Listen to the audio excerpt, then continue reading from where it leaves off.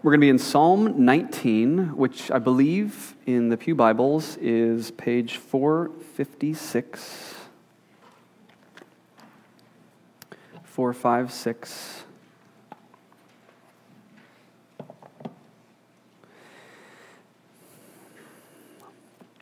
I will read the text and then give you a little bit of a heads up of where we're going to go, and then we'll jump right in.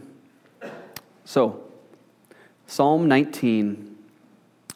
To the choir master, a psalm of David.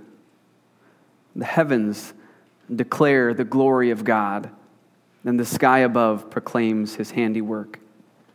Day to day pours out speech, and night to night reveals knowledge. There is no speech, nor are there words whose voice is not heard. Their voice goes out through all the earth, and their words to the end of the world. In them he has set a tent for the sun, which comes out like a bridegroom leaving his chamber, and like a strong man runs its course with joy.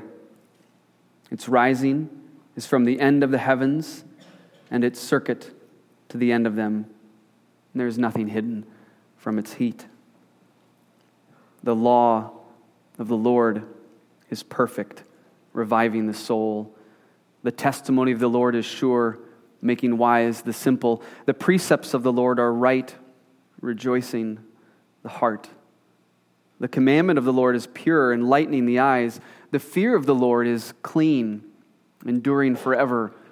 The rules of the Lord are true and righteous altogether. More to be desired are they than gold, even much fine gold. Sweeter also than honey and drippings of the honeycomb. Moreover, by them is your servant warned. In keeping them there is great reward. Who can discern his errors? Declare me innocent from hidden faults. Keep back your servant also from presumptuous sins. Let them not have dominion over me. Then I shall be blameless and innocent of great transgression. Let the words of my mouth and the meditation of my heart be acceptable in your sight, O Lord, my rock and my redeemer. Psalm 19. David is the author, and he has a goal, but of course this is poetry, and so we have to dig a little deeper than we normally would. If you're anything like I am, I'm not much of a poet, and this is an interesting text. There seems to be this strange divide that takes place halfway through, and the way that I've decided to handle the text is I've got two questions that I want to walk through with you as I asked them of the text myself and explored, and then I've got some implications that flow out of that.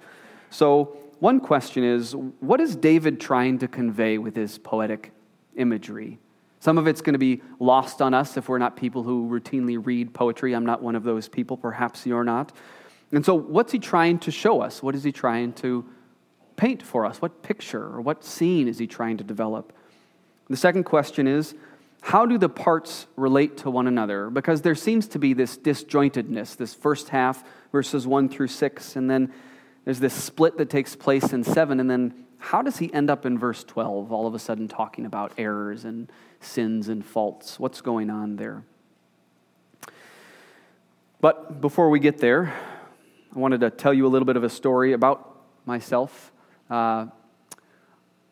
I took a trip in 2009 to Algonquin Provincial Park. So Toronto is right down there, just above one of the lakes. I don't know my lakes that well. Ontario, there we go. Okay, and Huron. And north of there, maybe 4 hours or so, is Algonquin Provincial Park. It is a beautiful, beautiful place. And what I did there was a wilderness development class. It was all about leadership and figuring out how to deal with people in the midst of strange circumstances. And the reason that the circumstances were so strange is that we were there in May.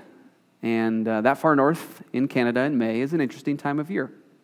The frost has just left. At various places while we were out and about in the wilderness, there was still snow on the ground.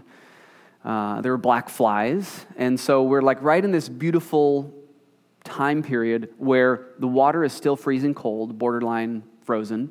But then that's the first part of the week. And then the second half of the week, then you have black flies. And so you get to experience wearing a head net and eating your food by sticking it underneath every single bite, because I don't know if you've ever been bitten by black flies. It's obnoxious. And there are billions of them. And it just gets worse and worse from day to day. So I'm up in Canada. And one of the things that drew me to the class was that the man who told me about it sold it to me this way. He said, when you go to Canada, when you're out in the wilderness, you can't fake who you are. Who you are comes out. Day 1, day 2, you can do a pretty good job of guarding who you really are inside. Saturday and Sunday, we would do classes in a classroom setting, and then at nighttime, we would sleep outside. And then Monday, we would head out into the wilderness. And Algonquin Provincial Park looks small here, but it's pretty sizable. We did, I think, around 20 miles in, and then 20 miles back out. And you're nowhere near anything. If something happens, you have to be life-flighted out. You carry GPS units with you. And you're portaging. I don't know if there's any people here who know it as portage, but the word is portage, as they told me. It's got to have the French pronunciation. So we were portaging, and the way that we got around was 60 pounds of backpack on you, and then 70 pounds of canoe on you. Now, that's what I weigh. Actually, that's slightly more than what I weigh. And so for a lot of people, that's a really difficult thing to do. And the yokes on those canoes, there's just no comfortable way to wear them. Some people would have really nice ones that are formed to your back straps, but it just doesn't work out that way. After you carry a 70-pound canoe 1,000 yards, your back is killing you and your neck is hurting. And after the black flies are all over you, and after you're going waist deep into the water every 10 minutes to portage, the real you comes out. And that was what he said. No masks, no crutches, whatever you try to do to hide who you really are, it comes out. So there'd be times where we were walking, portaging, and most of the time I would prefer to do the canoe by myself because it was easier that way. And then you'd hand it off, and the next person would do the portage, and they would hit a stump and fall over, and thankfully not hit themselves in a really bad way on a stump when they fell. But there'd be some expletives that would come out of 50 and 60-year-old Christian men's mouths who were elders in their churches.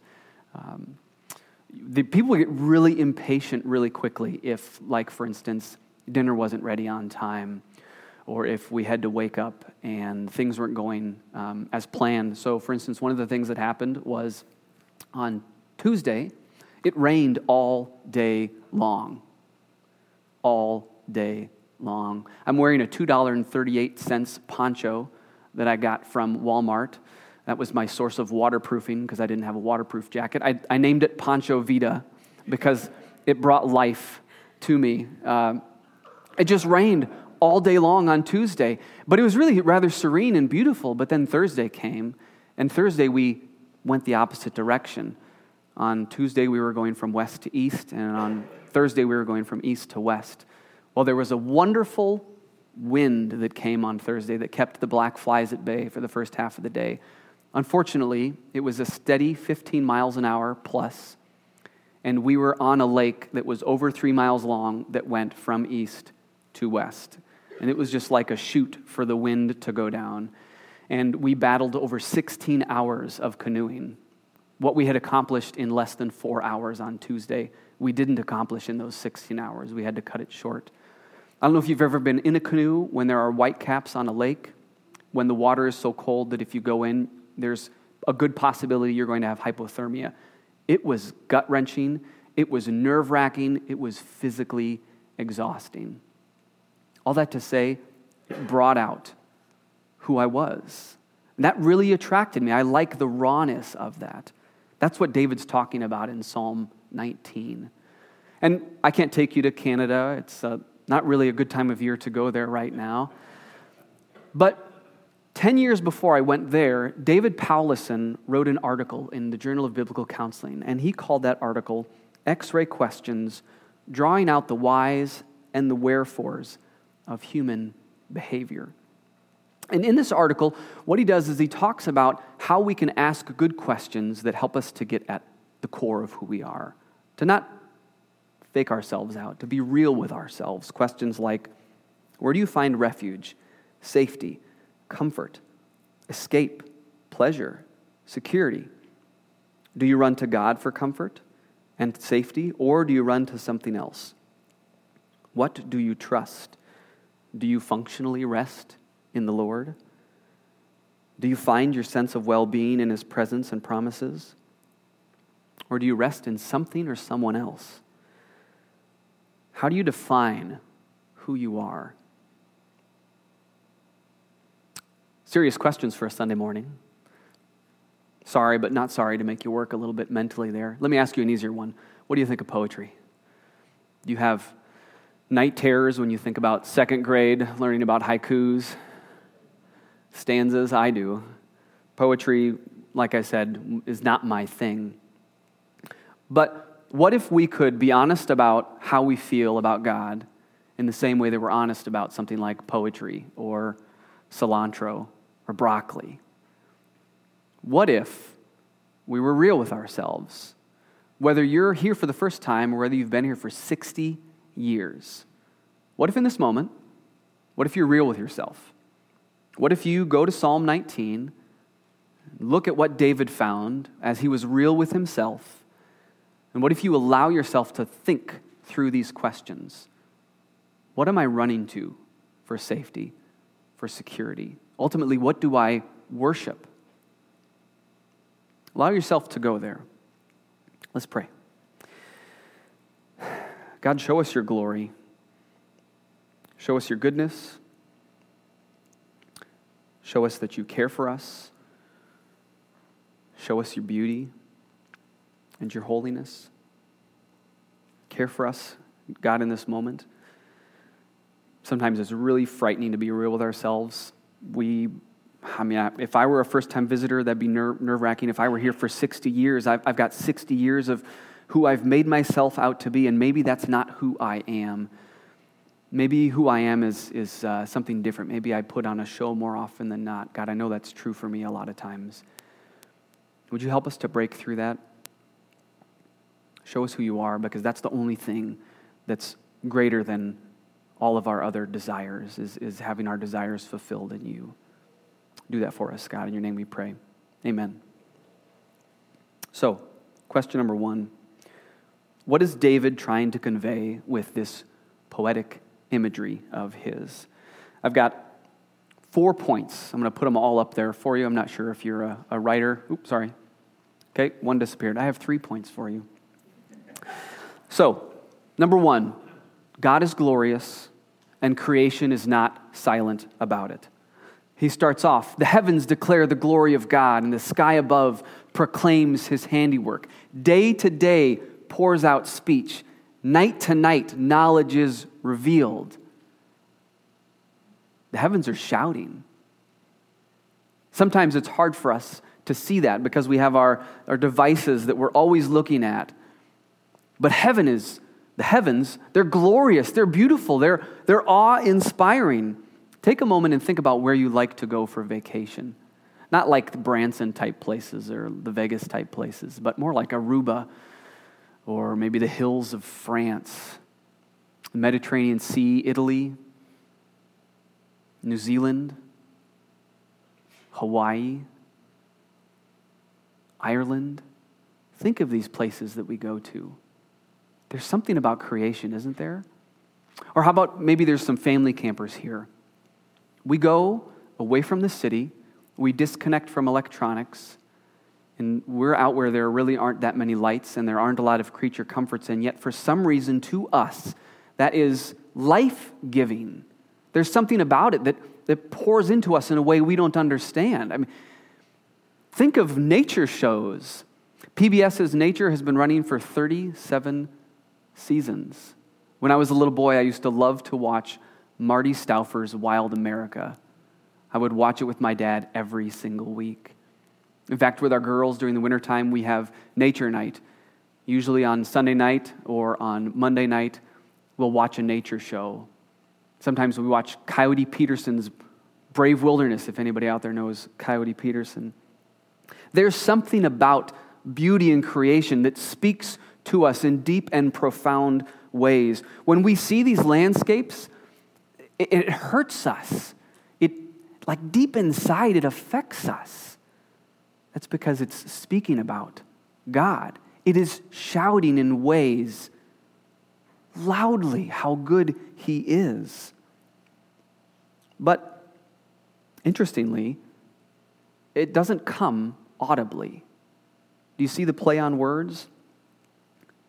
Heavens declare, sky proclaims, pours out speech, reveals knowledge. Skip verse 3. Voice goes out, words to the end. But verse 3 lets us know that even though he's saying with all these words, things that would make us think that it's audible, it's not audible.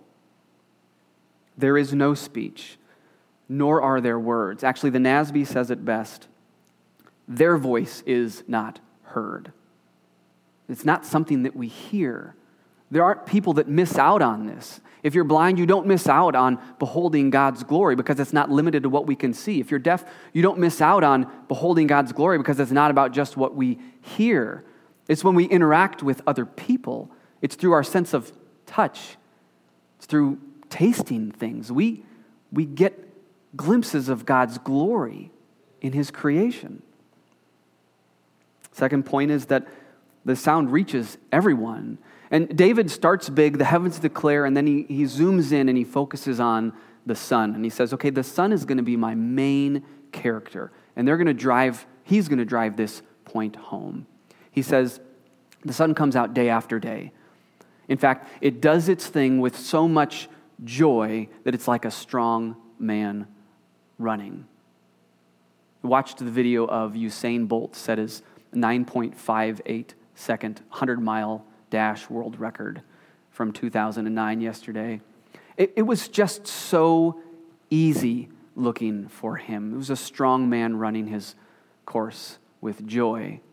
That's what David says the Son is like. But then he zeroes in and he says, it goes from one side, circuit all the way to the other, and nothing is hidden from its reaches, from its heat. It goes everywhere. So the sound that we can't hear, it goes everywhere. And he uses two words, earth and world. Like God created the heavens and the earth, and God so loved the world. Or everything that God has created and all the places that man resides. So this is a voice that's not audible that goes out to everybody. And the third thing comes from the second half, starting in verse 7, that God's law is valuable. I'm going to walk through these quickly. You don't have to write this stuff down. But he basically says, look at the law like you would a diamond. You'd hold it up, and each of the different facets take part of the light spectrum and show you something different. And so he's just describing the same thing in multiple different terms. He says the law, which literally is the Torah, the first 5 books of the Bible, as they would have had it at that time, it was very limited. He's writing the Psalms, so they don't even have the Psalms of the prophets. He says it's perfect. It has no defect. He says the testimony, another way to look at it. These are like instructions given with warning. These instructions, they're trustworthy. And then he turns it again and he says these precepts, principles that are given with obedience, like what we teach our children, precepts, that these, they're right. They're straight. They're not crooked. If you follow, it will go well with you. Or commandments, like something given to a subordinate. When you work in the secular work environment, always have somebody above you on the ladder. Sometimes they give you commands and you're not quite sure. Am I breaking a law when I do this? Am I fudging the lines a little bit? Am I skirting just outside of where I'm supposed to be? But David says that God's law, it's not like that. When he gives you a command, it's pure, it's clean, it's right. He says the fear of the Lord, it gives wisdom, like Proverbs talks about. And the rules of the Lord, or the judgments that he makes, those are right. He's never going to come to you and say, I'm sorry, Michael. A couple weeks ago, I made a wrong judgment. I was afraid of what somebody else was going to think about me, and so I did the wrong thing and you have to suffer because of that. I'm sorry. Or he's never going to say, I didn't have all the information that I needed in order to make that call. I have it now, so please forgive me. Hindsight's 20/20. I know, I get it. That's not God's MO. He doesn't do that. What he says is just and right. It's always good.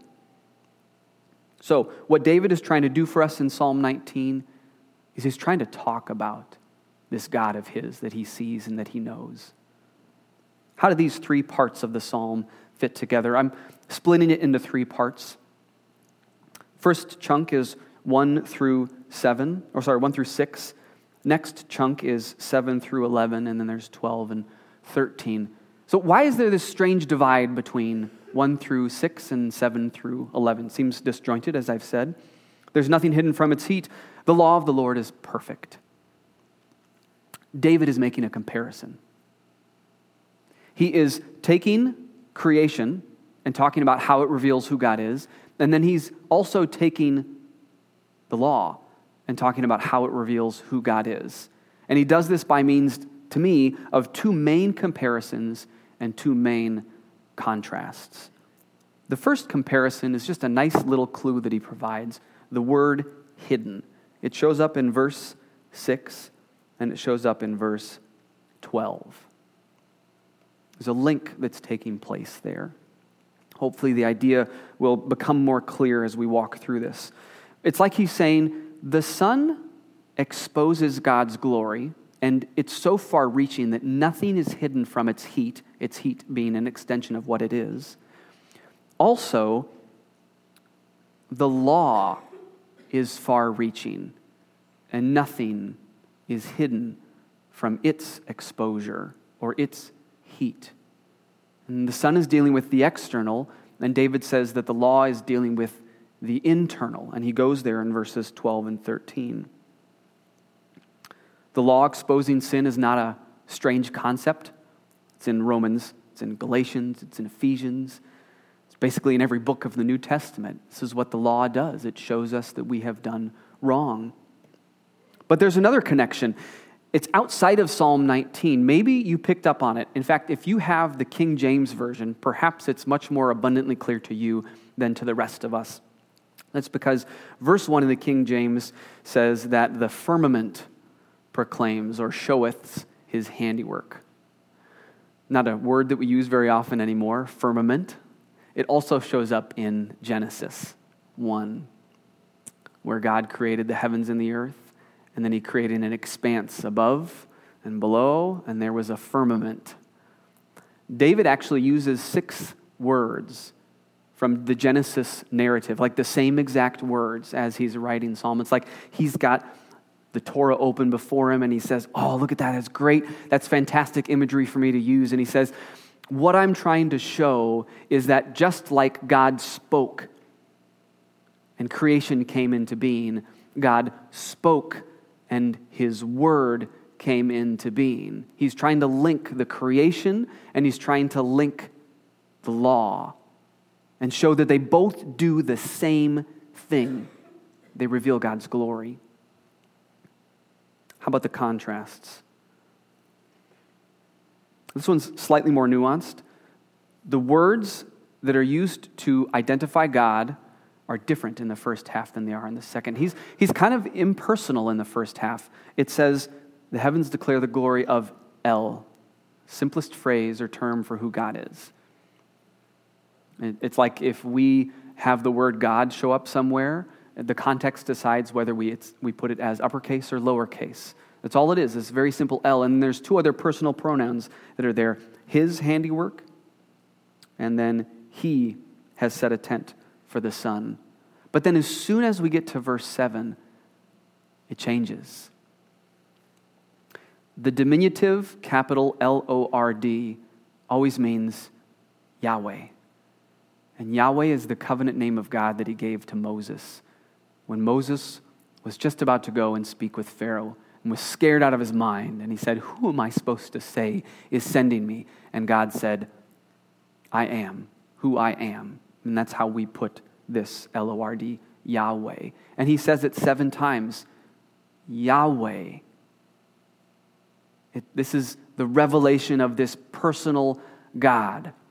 Think back to when you were a kid, when you heard about one of your daddy's coworkers, Mr. Johnson or Mr. So-and-so, and you kind of knew about this person, but not really. He was just this name and character that was talked about around the dinner table. But then one day, you meet him, and he comes up to you, and he says, "Hi, my name's Jim."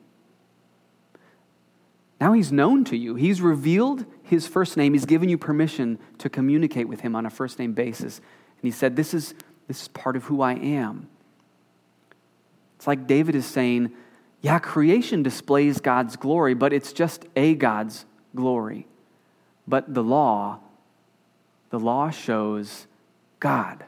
It reveals Yahweh to us. Finally, the second example is the power. I'm sorry, I'm one behind here. It's the power of revelation. So this is the second contrast, and then we'll go to the second part that's there, 12 through 14. The heavens merely declare the glory of God. And I don't mean to say that simply, but that's all they do. They just declare the glory of God. And again in verse 7, the law revives the soul. We're talking about a monumental difference in power. We're talking about substantial changes in perspective. Yes, the heavens declare, but the law, it revives the soul. So what do we do with the ending? We've got creation, and we've got the law. And how does he get to 12? Who can discern his errors? Well, like I already mentioned, I'll go more in depth. He looks into the law, and he finds that it demands things of him, and that he's not able to provide what it demands. And he actually extends a little bit of grace to himself. He says, declare me innocent from hidden faults. Like, yeah, I get it. There are things I do that aren't right, but I don't even know that I'm doing them. But then he also says, but there are things that I know are wrong. I know I shouldn't do them, and I voluntarily choose to do them. And the law shows these things to David. He looks in it and he sees that he's not doing the things that he ought to be doing when he's supposed to be doing them. So the first section is about creation. The second section is about the law. And the last little bit there is David pleading once he finds out what the law has shown. God, would you make me clean? Would you be the one that changes me? Would you be my redeemer? Little bit that looks forward to the cross. So, what are some implications? I've got 5 implications for you. God, the greatest entity in all existence, is beautiful and he is glorious. If creation is glorious and its job is to speak to the glory of God, how much more glorious must he be than creation? All the billions of star clusters out there.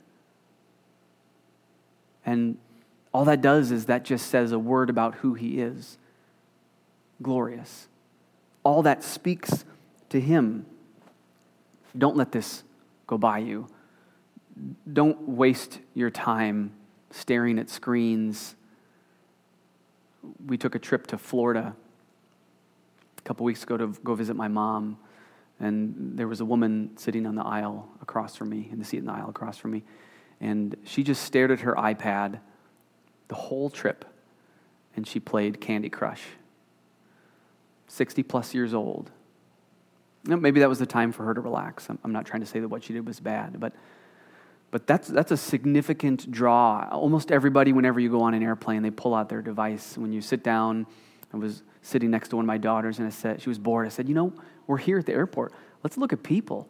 We looked around, cell phone, computer, cell phone, iPad. It was just all kinds of staring at these things that we have made. We're so amazed by what we have made, and we're losing out that we can look at what God has made and we can experience it. Non-Christians don't miss this. As in, not if you're not a Christian, don't miss this, but as in people who are not Christians, they let it affect them in deep ways. Here's Henry David Thoreau. I wandered lonely as a cloud that floats on high o'er vales and hills, when all at once I saw a crowd, a host of golden daffodils, beside the lake, beneath the trees, fluttering and dancing in the breeze. Continuous as the stars that shine and twinkle on the Milky Way, they stretched in never-ending line along the margin of a bay. 10,000 saw I at a glance, tossing their heads in sprightly dance. The waves beside them danced, but they outdid the sparkling waves in glee. A poet could not but be gay in such a jocund company. I gazed and gazed, but little thought what wealth the show to me had brought. For oft when on my couch I lie, in vacant or in pensive mood, they flash upon that inward eye, which is the bliss of solitude, and then my heart with pleasure fills and dances with the daffodils. Henry David Thoreau did not worship Jesus, but Henry David Thoreau was captivated by God's glory. That was a grace of God to show him that, and for him to put it so eloquently into words. Don't miss out on the glory that you can behold of who God is in creation. Second, God is worth pursuing above all other pursuits. Several weeks back, I preached on a psalm where we talked a lot about the suffering that David had gone through. But what if we look at things differently and we look at Psalm 19 through the lens of the things that David experienced that were pretty amazing? King, anointed by a prophet, mighty warrior, commander of 40 men, commander of an army, best friends with the king's son, married to a beautiful woman, also married to beautiful women. Not that that's good, but that was what he experienced. He was promised a son who would be a king after him. Not a lot of men in that age were promised that. Not only that, he was promised a son who would rule forever. It's fair to say that normalcy and mundaneness were not part of a large chunk of David's life.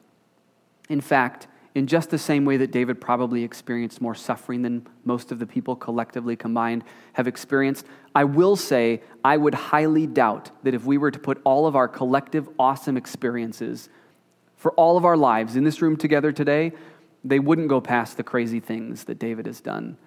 I mean, really all we have to do is say slayed a giant, and then that would kind of rule most of us out, right? But he says that greatest riches are found in God. He says that greatest satisfaction is found in God. Verse 10, more to be desired are the words of God than much fine gold, like billions of dollars. And fine just means it's gone through the crucible, it's been burned, there's no impurities, it's the real deal. And sweeter also than honey. And this misses or flies by us. We don't get this. Because we can go to Aldi, the cheapo store, and we can go get a pineapple for like $1.22. And that flew in from Hawaii a couple days before that, or wherever it came from. We have access to so much wonderful stuff so quickly that we go, yeah, honey, no big deal. I mean, if you've been to the place down the street, their honey is awesome. Not only that, but it really helps out with allergies at the right time of year. But David lives in an arid place, and only kings get to enjoy honey. I saw a video several months back of some men who worked on a cocoa bean farm. And in this video, they were trying to show that there are people that work in places who, what they do, we don't understand, but further, what we enjoy, the fruits of their labor, we take for granted. Because a man who had been chopping down cocoa beans from the stalks for the greater part of his life, 20, 30 plus years, he had never tasted chocolate. And the man who was doing this video had brought one of the chocolate bars that came from the farm where this man worked and gave him a bite of chocolate. And this man was like, I suddenly get why people are crazy about this stuff. To him, it was just this bitter bean that didn't taste very good, but he got to see it. David, taking all of his experiences together, he says, God has more pleasure than the best thing I can think of. honey. He's better. We should live in light of this, but we have to be honest with ourselves. A lot of times we don't. Don't lie to yourself. Don't shy away from the fact that you are actively worshiping on a day-to-day basis, and a lot of times the worship is as simple as a bag of potato chips because you had a hard day at work, or as bad as you feel like feeding your flesh and doing things that would probably get you in serious trouble if others knew. But don't run from that. Allow that to inform what you know about God and redirect how you worship. David did that. He found that as he looked into the law, he saw his errors and his sins. Fourth, we get the benefit of seeing that there's actually another step in this picture or painting that David's made. There's creation, which is pretty fantastic. There's the law, which is even better. And then there's Jesus. And we get to see God in the flesh, like John 1 talked about. And the Word became flesh and dwelt among us. And we have seen His glory. Colossians 1 says He's the image of the invisible God. Jesus says in Matthew 11, "Come to me, all you who are weary and heavy laden. Take my yoke upon you." I had never thought through that concept until I put a canoe on my shoulders. And His yoke is easy, and His burden, it's light. One of the guys in Canada, one of the men leading this organization called Wild Wilderness Institute for Leadership Development, Dwight is his name. Dwight's been doing this for about 40 years, and Dwight has a carbon fiber canoe. So we all have these Royal X canoes, which are usually around 70 or 80 pounds. And there's really no simple way to get a canoe on your body. You get in the water, you grab the gunnels, you put it up on your knees, and then you grab on either side of the yoke, and you just lift that puppy up and go for it. And it's back-breaking, and it hurts. And we saw a number of people throughout the week lift it up and have it come smashing down on top of their heads. 70, 80 pounds. Dwight's was carbon fiber. And you could, with Dwight's canoe, you could pick it up with one hand as long as you took into effect the water. What's the word? Somebody help me. Yeah, the suction from water. There's a specific word I'm not getting. You could lift it up with one hand and put it on top of your shoulders because it weighed less than 30 pounds. I think it was like 26 or 27 pounds. Like His yoke is easy. It wasn't fair. He would sit down in the canoe because they were two-person canoes. He would sit down in the canoe. His canoe was so light it would go like that. And that's not an exaggeration because there just wasn't enough weight. You'd have to have another person get in order for it to be flat. But you and I don't look at Jesus that way, do we? We see these laws and these precepts and these commandments and we think yoke of burden, 80, 90, 100-pound, 17, 18, 19-foot canoe. We don't want that from you, God. And yet, Jesus showed us that we're misunderstanding His intentions when we look at His yoke as something other than easy and His burden as something other than light. And so we need to see the Word as David did.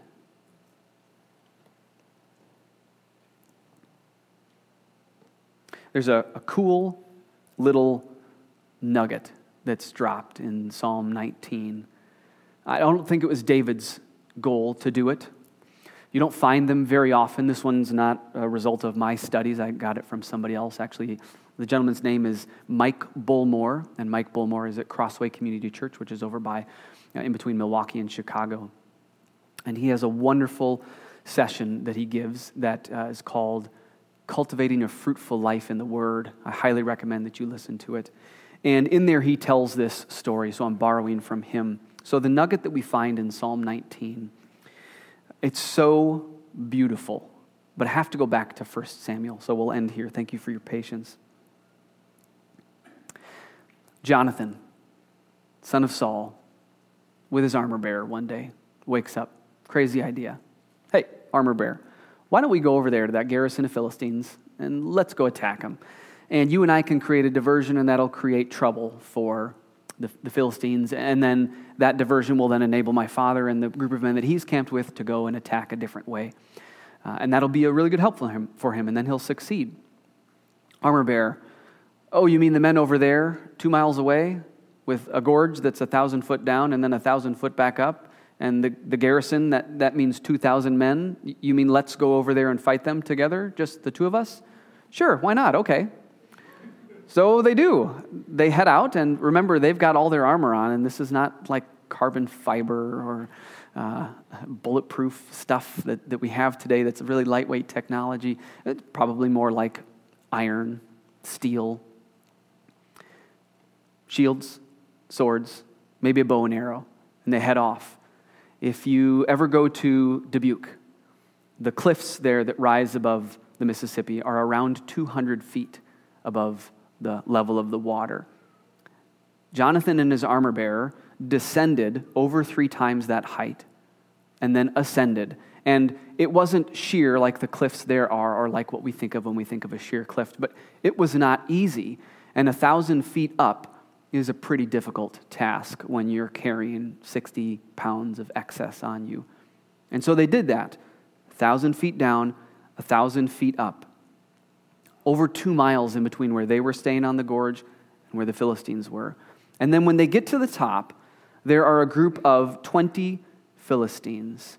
And it says that there was about enough width on the land that they were on that cropped out from the rest of the land that it was about half of what oxen would plow. So just enough, really, for 2 people face to face to have combat. And they killed 20 men. I've never killed anybody, but I've wrestled, and that's exhausting. There's a reason that wrestling periods only last a couple minutes. And I think that once you got to man 2 or 3, you would probably be pretty well plumb-tuckered. But he continued. Then, after they kill these 20 men, all of a sudden, the Philistine garrison, the other 2,000 or so men, they're, for some reason or another, by the grace of God, they go into chaos. And now Saul, with his men, joins once they see what's going on across the gorge. And they start to pursue. And then Jonathan and his armor bearer pursue. And they go basically from here to about Mount Horeb. And this is not over from here to Mount Horeb type topography. This would be more like if you were over by Devil's Lake and you were going up and down by the cliffs. That's kind of what they were walking over. And they don't have sweet Solomon shoes to wear, probably had open-toed sandals. But they continued on. And they chased the Philistines into a well-known forest where the Philistines knew they could hide. And inside this forest, it's no longer there, there were these trees that would have these gigantic beehives hanging from them. And at the right time of year, there would be so much honey that it would be falling down on the ground. Now, we know this story because of what Saul said about his men, that they're not supposed to eat. But that's not what I'm trying to draw out here and what this man was trying to draw out, Mike Bullmore. What it says is that Jonathan saw the honey, that it was good for eating, and he dipped his staff in it, and he ate it. And do you know what words it says? Verse 8, Psalm 19. It enlightened his eyes. Same words. Same exact words. When David says that the law revives the soul, when David says that it makes wise the simple, rejoices the heart, enlightens the eyes, it's righteous altogether, it's worth more than gold, he's trying to draw a very clear picture. Put yourself in Jonathan's shoes all day long, and then you get that taste of honey. That's better than coffee at 6 a.m. when you've been up with your sick kids all night long. It's better than ice cream when it's 95 degrees outside in the middle of July and 100% humidity. It's life-giving. So look at your week behind you. Ask questions of yourself. What did I run to? What did I seek refuge in? The reality is that the nature of God is that he is glorious. And this, a lot of people misuse this. And they treat it as a list of rules or ought-tos, that if you don't, you're in serious trouble. That's part of the story. But that's only part of the story. The other part of the story is that such great joy, satisfaction, hope, peace, love, awe can be found by reading what's contained within here, that it will ruin us for God's glory. It will make these other things that we chase after be what they really are. Like Jeremiah says, broken cisterns can't hold water. Let's pray. God, thank you. Thank you that your word is good and that it can be trusted. Thank you that David saw this in all of the abundance that he got to experience, that he was able to taste and see that the Lord is good. And that he was able to say that this all brings life to us, this word. And thank you that Jesus came and showed us the most beautiful picture and description of who you are by living life here on earth. Thank you for creation. Thank you for the word. And thank you for your son. Praise you for watching over us, God, and for caring for us, giving us tastes of heaven. In your name we pray. Amen.